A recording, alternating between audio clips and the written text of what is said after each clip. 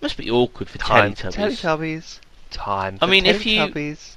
if you want to watch something on telly, say, you know, Doctor Who, you want to watch Doctor Who and you're a Teletubby, you can't watch it on yourself. You got to get a friend, another Teletubby, to watch it on their belly, and it's just, you know, it's just inches above their groin, and you're staring at it for an hour. That's got to be a little bit awkward. Do they have to like sit in front of you as well, and then they can watch what you've got on your telly? Yeah, I guess the problem is with the sound. You know, if you've both got the sound on and you're not wearing like headphones, I don't know if there's some kind of jack. A headphone jack. I don't know where the jack would be. Somewhere around the back. Yeah. So you've each got your headphones plugged into the other person's headphone jack. You're sitting there in front of each other, watching. Yeah, staring down at each other's bellies, navel gazing. One of you's watching like EastEnders, and the other one's watching Bargain Hunt. Oh, it's a hard decision to make, isn't it? Which one would you watch? EastEnders or Bargain Hunt?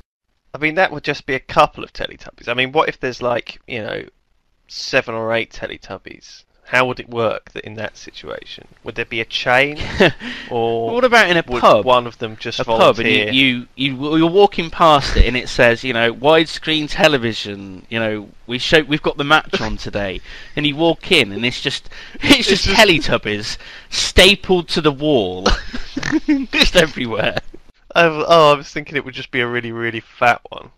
No, there's hundreds of these Teletubbies just all stuck up on walls. Are they dead, do you think? They're still alive, but they're in a lot of pain. They'd rather they were dead. What kind of post-apocalyptic world have you just envisaged? Well, it's alright if you're not a Teletubby. I mean, it's cool. I mean, there's tellies everywhere. Could you, like, surgically remove the telly from a Teletubby? No, and then, like, no, you know, it's keep part it of alive? the Teletubby. Oh. And if you kill the Teletubby, then the TV doesn't work, so you've got to keep him alive. Right.